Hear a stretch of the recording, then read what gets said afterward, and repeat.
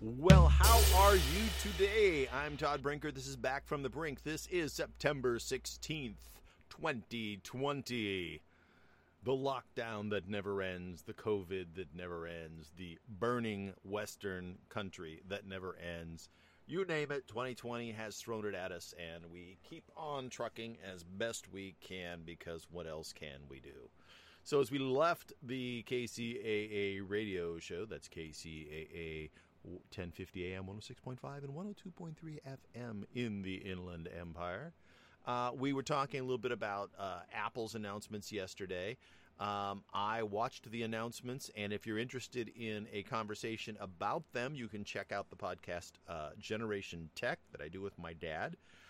So you want to check with that. He's a retired electrical engineer who's been around tech for most of his adult life, as have I.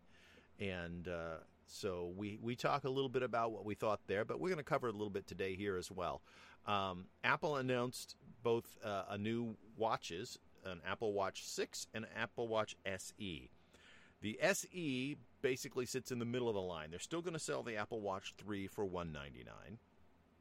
The Apple Watch SE will be $299, and the Apple Watch 6 will be $399, but that's where they start. If you get the bigger size or the one that has connections to the cell towers directly, so you can use it when your phone is not present, then they all go up $100, $130, I think. Excuse me, is the upgrade or the differential cost. And I think they go up about $50 depending on if you want the smaller size or the larger size for each of those different watches. So, but anyway, there's several of them. The 6 basically adds an always-on altimeter, so you can see, how high above sea level you are, and a blood ox or measurement, so they can check the oxygen content of your blood, and which is a thing that a lot of people do with a little clip on their fingertip. Especially measured if you have breathing difficulties, asthma, COPD, emphysema, things like that. They want to make sure that you're getting enough oxygen in your bloodstream, and if not, then they may put you on supplemental oxygen breathing in order to, they want you in a high oxygen environment to get enough oxygen in your blood so that your body can be healthy, because if it's restricted the amount of oxygen over a long period of time, that can be incredibly unhealthy. As an athlete, that's something that some people like to measure, especially if you do altitude type of things. So the two kind of go hand in hand, being able to measure altitude continuously. Now, watches, the Apple Watches, and I can't tell you which version it was, but they've had an altimeter in them for quite some time. It may have been the very first one that even had an altimeter, but it isn't always on. It's like check it and then shut it back off. It's designed that way so that it doesn't stay on all the time and suck battery life. And so the Apple Watch 6 will allow that to be on all the time. But if you're interested in it and you've got a watch right now, there are apps that are available that will give you a complication on the watch face that'll tell you your altitude, and they will be updated incrementally, just not constantly. So it's worth looking into. I did a little research yesterday, and there's a couple out there. One called My Altitude, another called Altimeter Watch, and then the one that I like the most is called Up High. And Up High gives you your altitude and tells you what your horizontal and vertical accuracy are based on your GPS and your barometric pressure. And then you can also turn on live barometric pressure monitoring, but that won't show up as a complication on your watch. It's an app that loads onto your phone and also puts a complication onto the watch or an app on the watch so that you can measure that stuff directly from the watch, which is kind of cool. Here's Aaron. Hey there. Hi. Welcome. I was talking about some of the things that were in the Apple Watch 6. There are two basic things that were announced yesterday in the Apple Watch 6 as upgrades over the Apple Watch 5. And three, I guess. One is that when the watch dims its screen, because with the Apple Watch 5, your screen didn't go blank anymore. It was always on, but it was dim when you didn't watch or when you weren't lifting your hand up to look at it. And now it's like twice as bright while it's dim. Does that make sense? So, Yes, but wouldn't that kill battery life? well, apparently they said the battery life is the same, so they found a way to use that energy more efficiently.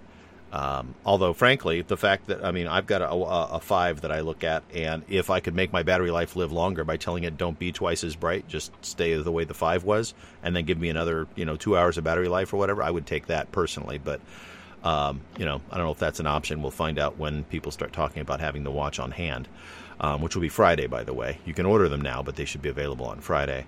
The other thing is that it has an always-on altimeter, and there's been an altimeter in Apple Watches for a long time, but it was a check and shut back off function, so it didn't stay on continuously, which is not that big a deal for most people, but I suppose if you are somebody who does a lot of mountaineering or climbing in altitude, you want to be able to check and see exactly what it is right now without having to tap and have it check for you.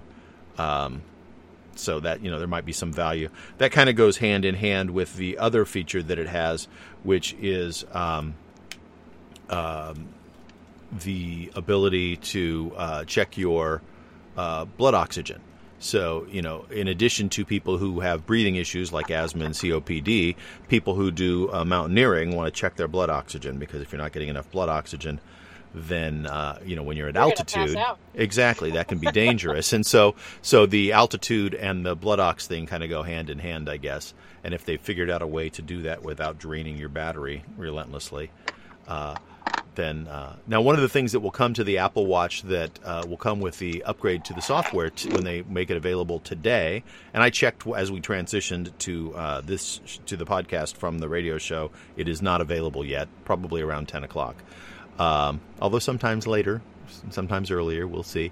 But the updates are not available. But the other thing that will come with the operating system update, which will be available to all of us, will be a couple things. One is the ability to, it will sense and use its microphone. The watch will use its microphone for the correct sound and the correct motion to see, and it'll tell you when you're washing your hands, it'll automatically start a 20-second timer, and it'll buzz or vibrate to tell you that you've gone long enough. Which is kind of cool for those of us who rinse, shake, and go. It will be, hey, wait a minute, stay there, wash a little longer, keep a little bit more water running over your hands, and just, extend that time you're washing your hands a little bit to make sure you get at least 20 seconds. And for those, doctors in the crowd that scrub every crevice, this will tell you that you've gone plenty. So save a little water. So, it'll give you that 20 seconds, which is sort of the standard of what they say they should be able to wash, how long you're supposed to wash. And that'll be in watchOS 6, watchOS 7. I don't remember. So I lose track of numbers. Yeah, you sound very distant right now. I do? Yeah, you sound like you're off mic. Okay. Well,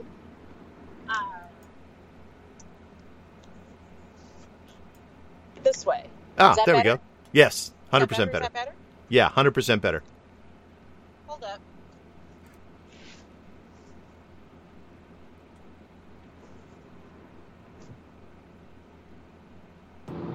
All right, is that better? Yeah. Okay. That's weird. Okay. So,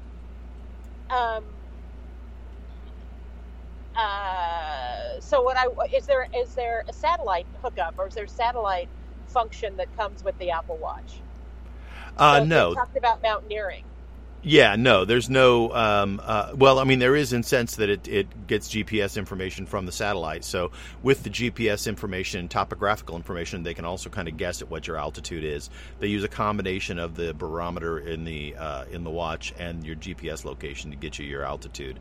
Also time of flight between the devices.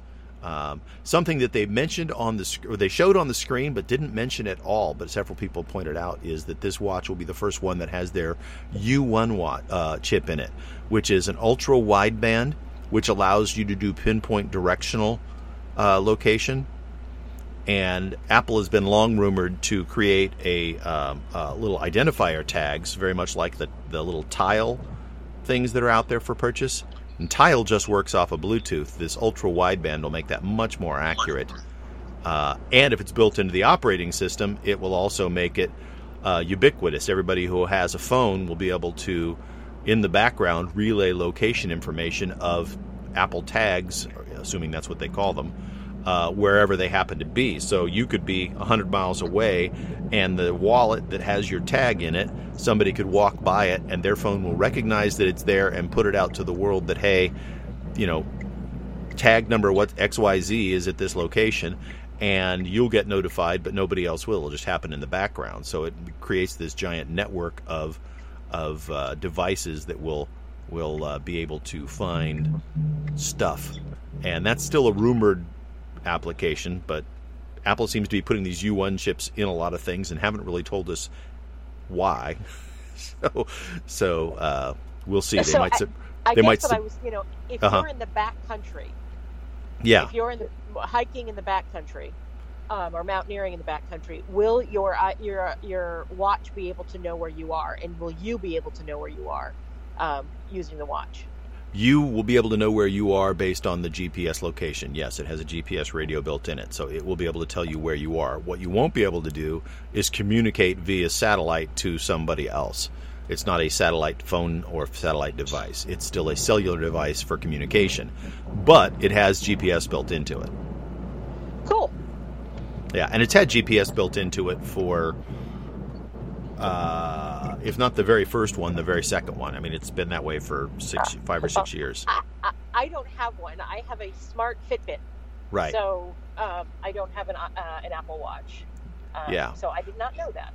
Yeah, well, but depending on which version of Fitbit you have, they have almost the same functionality. In fact, the top-of-the-line Fitbit was just approved for ECG built-in functions this week, and so now they match that. So I mean, you know how these things go. They match each other feature for feature. One guy will leapfrog the other, or come out with something that the next guy doesn't have, and then they'll add it in. In whatever fashion works for their particular device. So it's like phones and like a lot of technology. Somebody has a good idea, everybody else jumps on the bandwagon. You only have a lead for a short period of time. So anyway, the other thing that was announced was iPads. They upgraded the standard iPad. They're now on Series 8 iPads.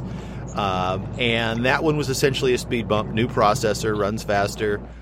It is still it's no longer 2 generations behind the rest of the iPads. It's now running on the A12 chip, which the iPad Pros run on the A12 Z chip now, which is the Z is significantly bumped up from the standard A12 chip, which is what was in the iPhone 10s, previous generation of iPhones. And then they introduced an iPad Air that looks like the iPad Pros with the flat slab sides. Doesn't have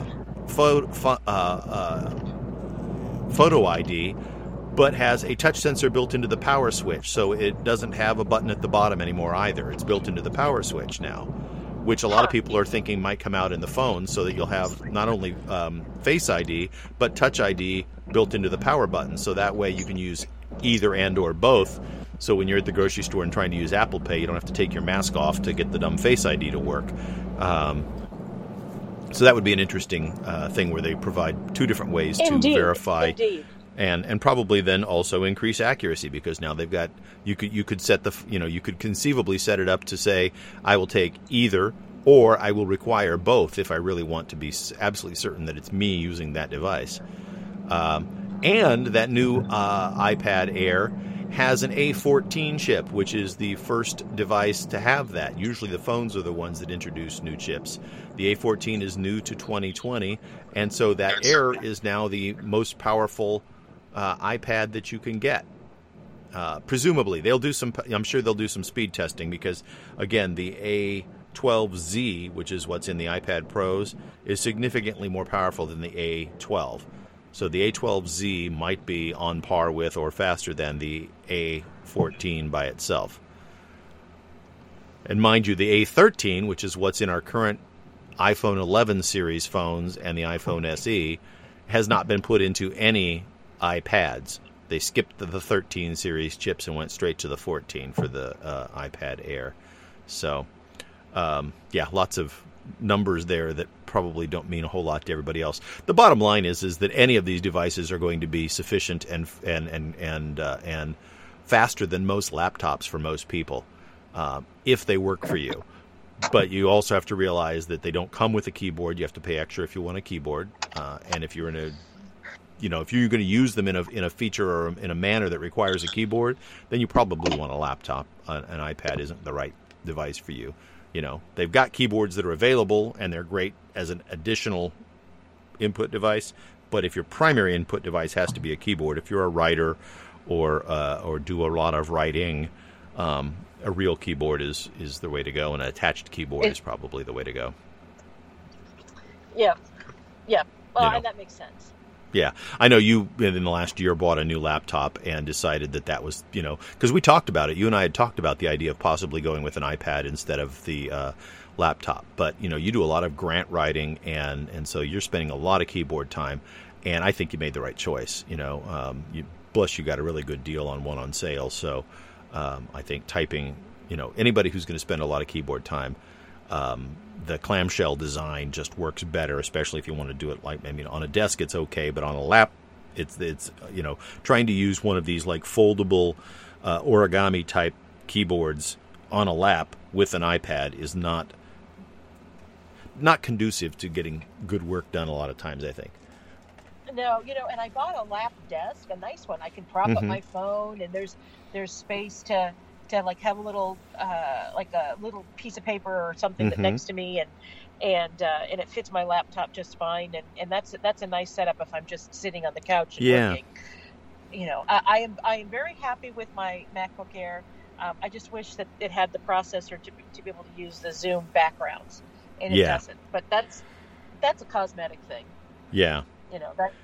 That's not mission critical as much as I would like it, to have the pretty backgrounds. It's a nicety, but it's not a necessity.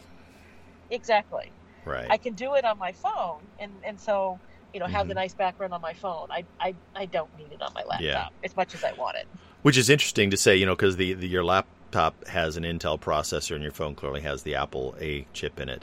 The new laptops that Apple is supposed to start shipping before the end of the year will have the A series chips in it. So even their basic machines presumably will now have enough horsepower, because they'll have horsepower similar to the phone, to be able to do all of those type of things. So clearly that must be the reason why I got such a good deal on it. Yeah, well, and it was, I mean, you did the smart thing that a lot of people don't think about, but you bought a machine that was not the newest machine that was being sold by Apple at that point in time. It was a new machine. It was brand new, but it was an older model, so it had been discounted. And then all of the Apple lines had been discounted a little bit in anticipation of the release of these new computers that Apple announced over the summer. And so we've known that this is coming, and so a lot of the vendors have said, okay, well, let's discount the stuff we have in order to clear out inventory, because when the new stuff comes, a lot of people are going to want to buy that. It's different enough because it's got different chips and stuff in it that it's not going to be like, I don't care whether it's this year, today or yesterday's computer. It's a computer. There hasn't been that much of a change in the last 5 years. For most people, when you buy a computer, if I told you the computer was designed 5 years ago, 3 years ago, or last year, or this year, you'd go, I don't care. Does it work? Does it boot up? Does it run Word? Yeah. Can I browse the internet? Yeah, exactly. Can I get to Google Docs? I mean, if it does that, then I'm good. Which one's cheaper?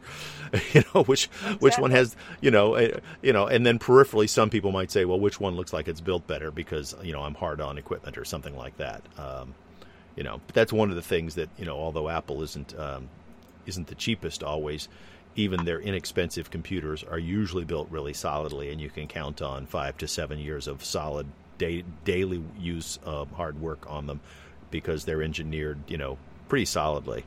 And they, like everybody else, has had some machines that were, a little buggy on the front end. Sometimes especially the first versions of something, like when Apple starts selling these new computers with the Apple Silicon, the A chips in them. I would caution people. If you need a new machine, go buy a new machine, go get it. But if you don't need a new machine, don't upgrade to that just because you can. Wait a little while, because you never know. The first one out the gate may have some little hiccups, and Apple's usually pretty good about saying, okay, we screwed up here, let us, bring it back in and we'll fix it.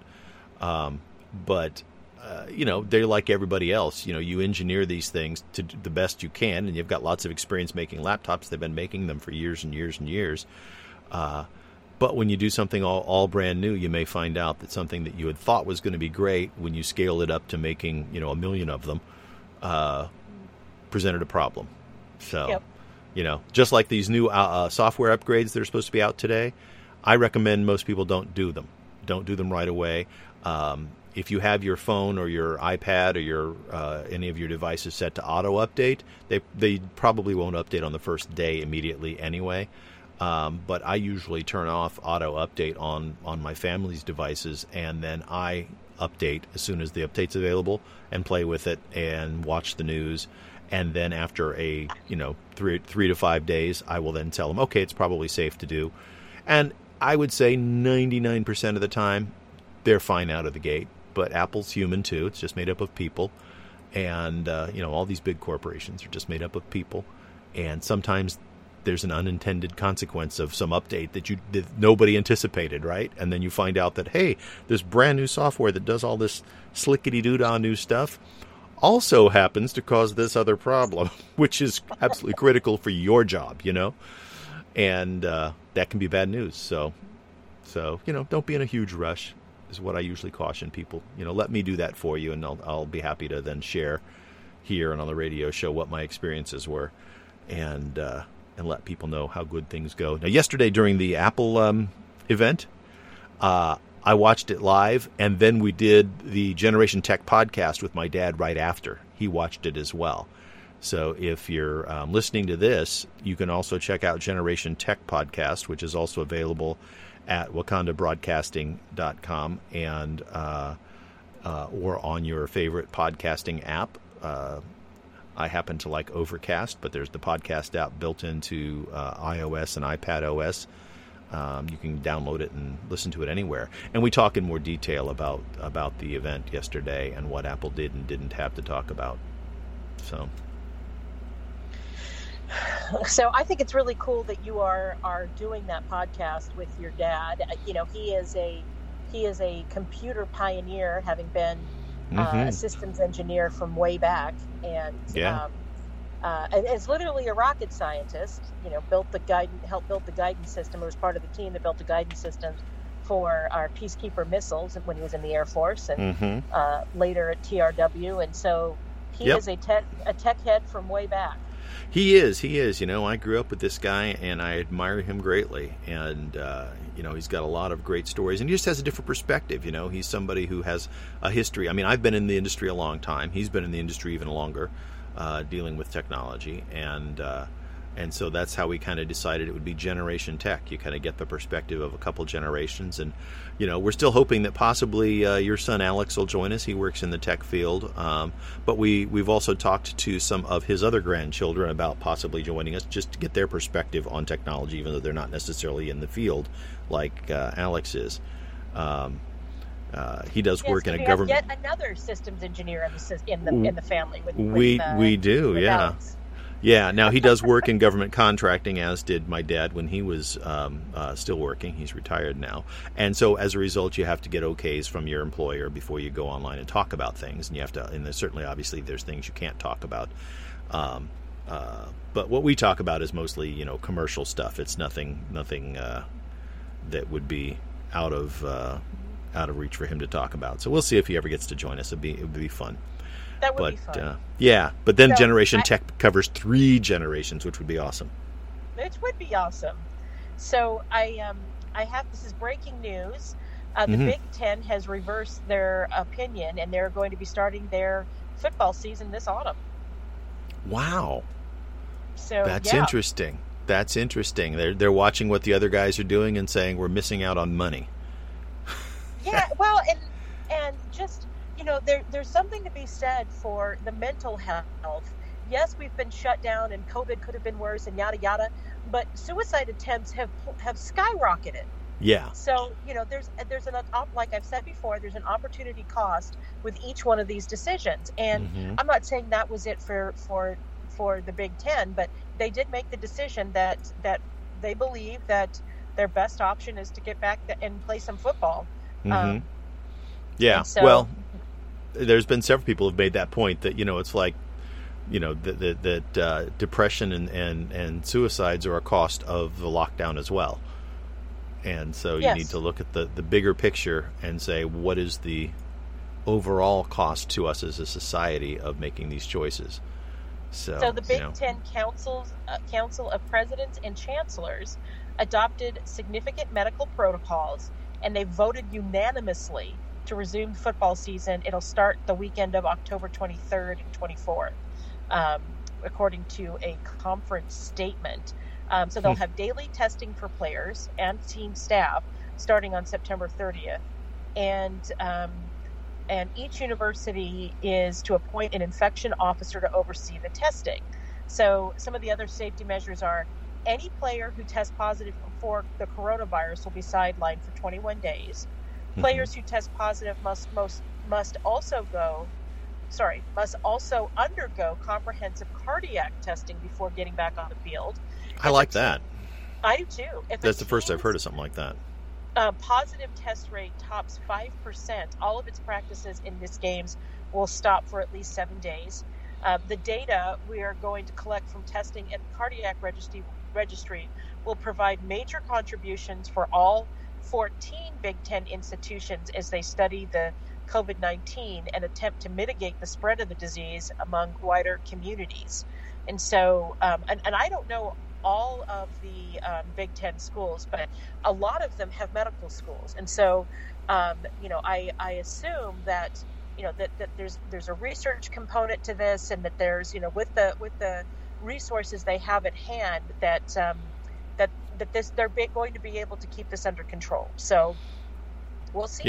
Yeah. Well, time will tell. Clearly, they think they can, and like I said, I think that they probably looked at the dollars and cents going to those that are playing and saying, they seem to be doing okay, let's do this, because they've had now 2 weeks of games on Saturdays with certain colleges. It's not been obviously like it normally is in the fall. And they seem to be doing okay so far. Now, I think 2 weeks is maybe a little early, because there seems to be a lag of 3 to 4 weeks when you start seeing bounces in numbers, after there's been like an event or something in an area. So I think maybe they're a little early on that, but like you said, you got to weigh the pros and cons of the entire ecosystem and say, what makes sense for us. So we'll see what happens as this all plays out. And I have a friend who teaches in the Garden Grove School District, and she was informed yesterday that they are to go back to school at the beginning of October in online. That's right. So, well, the teachers are kind of upset about it, because they're saying that we should just finish out the semester before we make the change, that it's a fairly significant change for them.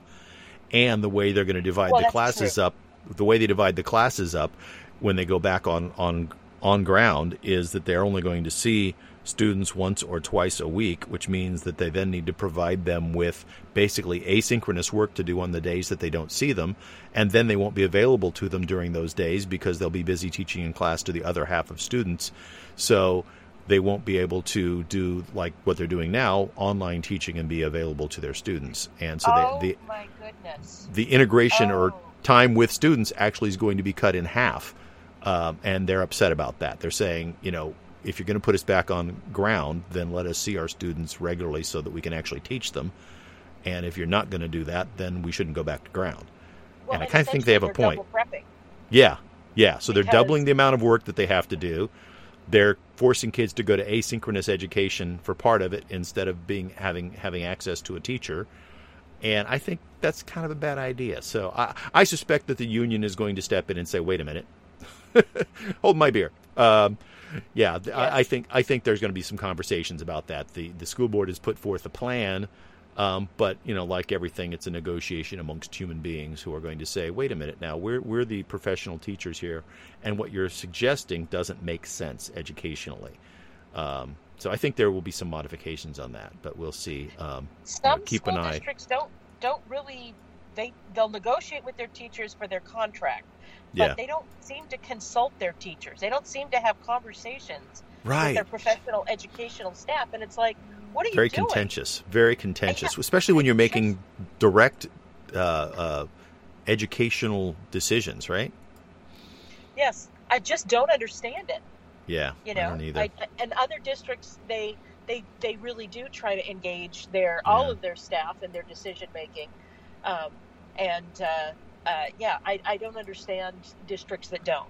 Yeah. I really don't. Well, I tend to be kind of a conservative person and am not a huge fan of unions, but I absolutely believe there are situations when they need them, and I think that the teachers need unions to. Otherwise, I've seen the way schools treat their employees otherwise, and I think that that they need to have unions. But I think that sometimes the unions set up a contentious relationship with the school district, such that the district feels like the union doesn't care about education anymore than anybody else. They just want to do whatever they can to get more money and less work for their teachers. Right. And so sometimes the union relationship gets in the way of a good educational relationship in that instance. But I absolutely believe that teachers without a union would be we'd see a revolving door of teachers. They would just be hiring and firing people right and left. Anytime a teacher got any kind of experience and was better paid, they would be replaced by somebody fresh out of school. And you see that in a lot of private schools. You'll notice that their faculty is usually, although sometimes very well educated, also very young and inexperienced, because as they become more experienced, you have to pay them more. And when you have to pay them more, then you move them out for somebody who's cheaper, because that makes expenses balance better. Or the people who have some experience then can get a job that pays better. Right. Yeah. Yeah. Either you pay them better or somebody else will. And Yes. that's, yeah. And so, yeah, it's the marketplace. That's what it is. You have to, work the marketplace. But I think that, having some collective bargaining is not necessarily a bad thing there in that situation. But anyway, we'll see what boils out. Because I've got a friend in the district, I'll keep an eye on what's going on in the Orange County or in the Garden Grove School District in Orange County. And then I also pay attention to what's happening in the Orange Unified School District, because my swim team uses facilities in that area. So I'm keenly aware of their when they're going back to school and what they're doing, because I'm hoping that they're going to say they will make facilities available for my program at some point here in not too distant future. So we'll see. So there is some interesting news out of Louisville. Apparently, this is Kentucky, obviously. Louisville's in Kentucky? They're paying $12 million to Breonna Taylor's family. Yeah. And they promise to overhaul police operations. And that's part of the settlement. The city is also pledging to institute several police reforms, such as requiring a supervisor to sign off on search warrants and pairing the social worker with the police officer on some calls. Now, that one, to me, is a no-brainer. Pair up those social workers, honestly. Yeah. That just seems like something that everybody should be doing, and taking some of that pressure and load off of police officers, because we're asking them to do stuff that's outside the realm of their training. Yes. So, and some people apparently are surprised by this settlement, given it's in the early stage of the investigation. But I think they did it for a lot of reasons. There's an optical, there's the optics of it. There's the fact that the police officers, from on a procedure standpoint, may not have done anything wrong. The warrant, there's been a lot of rumors, but from what I understand, the warrant was actually for her house. She was connected to this drug dealer that they were looking for, or they already had him, but the warrant was for information. They wanted to search the house. They weren't looking for this drug dealer, but apparently the two of them knew each other, and there was some sort of connection between Breonna Taylor and this guy. But having said that, she was an unarmed person in her home, and she was killed. Now, yeah, I just don't like the idea of the no-knock warrants. I mean, those should be so rare, because, anybody would react violently to somebody bursting into their house without a knock or without identifying themselves. I've heard stories that they did knock. Well, whether they knocked on it, even if they came in and said, "We're the police," do you think bad guys can't break into a place and yell, "We're the police," to get you to hesitate for a second while they shoot you? Well, certainly they could. People bursting into my house shouting at me with guns drawn, I'm going to react defensively. All right. So, but then that means, by that account, the police have to knock on the door and wait patiently outside for for for the bad guy to let them in, right? I mean, so that's not. I mean, there's a reason why they do these warrants with their surprise, because they don't want people destroying evidence. Yeah, and I think that quite frankly, what they should be doing is they're not allowed to do a no-knock warrant unless they have verification that the people inside have ill intent, that they have like visual confirmation that who they're looking for is in the house, that they know that they're at the right location. So, I mean, we've all seen things, and I've seen cameras on the end of a stick. They can slide it under the door and look in the house to see who's in there, what they're doing. I think that they need to spend more time surveilling before they just show up with guns blazing and punch through doors. Okay. That's just my feeling, because, I'm just thinking like, I'm sitting at home, or I'm sitting here now on the radio. If somebody busts through the door screaming, now, of course, I'm in a shack that's, 8 foot by 10 foot. So, I have nowhere to go. but I mean, how would I react? How do I react if somebody comes busting through my door somewhere if I'm sitting, watching television in the evening? I don't know that I would react any differently than well, I mean, she didn't. She apparently was just sitting there. It was her boyfriend that had a gun and started shooting back at them. Yes. But that doesn't surprise me, until you know who's there and what's going on. I'm not at all surprised based on the way that works. So I don't know. There's no perfect answer here, because you want the police to be safe and doing their job as well. But, from the perspective of somebody just sitting at home, people bust in and suddenly have guns drawn, shouting. The fact that, those guns might not go off would be more of a shock to me than if somebody got shot. Yep. Well, so evidently they figured that they needed to settle sooner rather than later, and so they have settled for $12 million, which is it's a pretty hefty settlement. It is. I mean, it doesn't replace a family member, but it'd be interesting to see what the family ends up doing with that money. I would like to see, obviously it's their money. They can do what they want with it and live the life they want to live. But, it'd be nice if some of that money were to go towards some funds to lobby for some of the changes, like having a social worker with police when they're on domestic disturbance calls and things like that. So Cardi B has filed for divorce. I know that you care about this so deeply. Yeah, so, I was trying to think of a not so snarky way of saying, and I care why. And the thing about it that's so funny, she cited infidelity as the reason. The woman who came out with WAP, W-A-P, is upset that her husband, who's also a rapper, the rapper name is Offset. His name is Kiari Kendall Cephas. But that he apparently was stepping out on the marriage. I'm like, well, yeah, okay, I don't feel sorry for you. I really don't. You're somebody who makes a lot of money.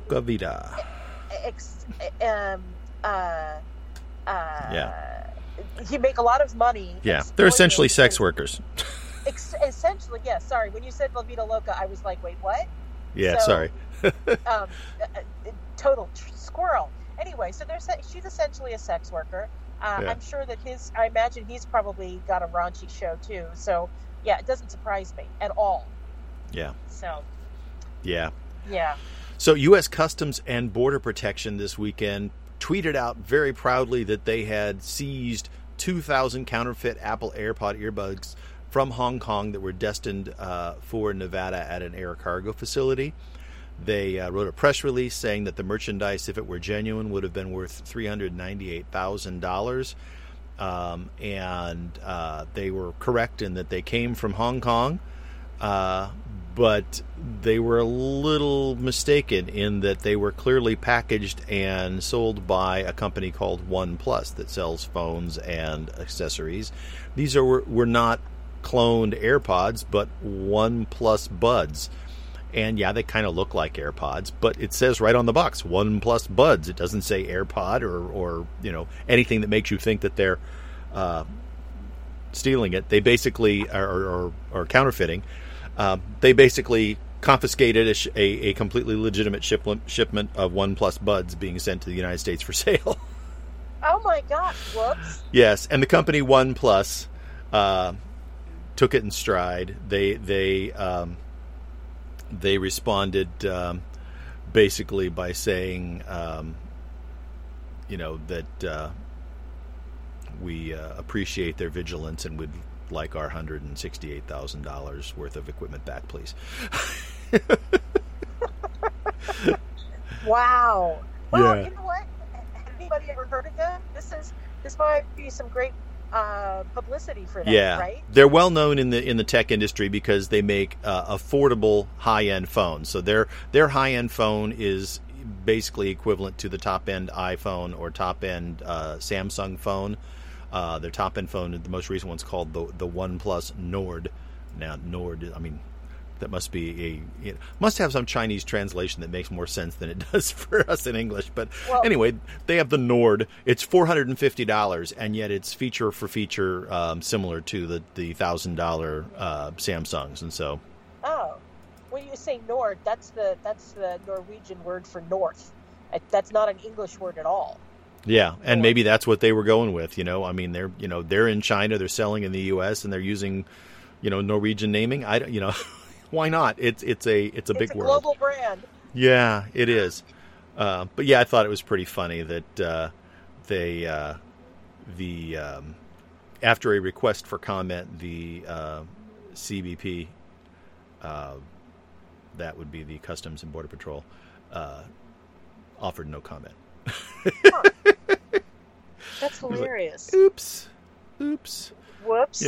I mean, it's one thing that you seized it, but the fact that you seized it, made a press release and made a big deal about it and touted it to the world, has has kind of put their foot in their mouth. So, a country Barbados is shedding its colonial skin. And they're moving finally from a constitutional monarchy under the crown of England to being their own republic. So they're booting the crown out. Ditching the Queen, huh? Well, after her kids were, one of her sons was involved with the Rape Island. Yes. It's like, okay, we're Prince Andrew. Yeah, we're done with these folks. Yes. We'll just we're going to socially distance ourselves from the crown. So, yeah. So Mauritius was the last country to remove the Queen as its head of state in 1992. So this is it's been a while since that's been done. And Barbados what is that? Is...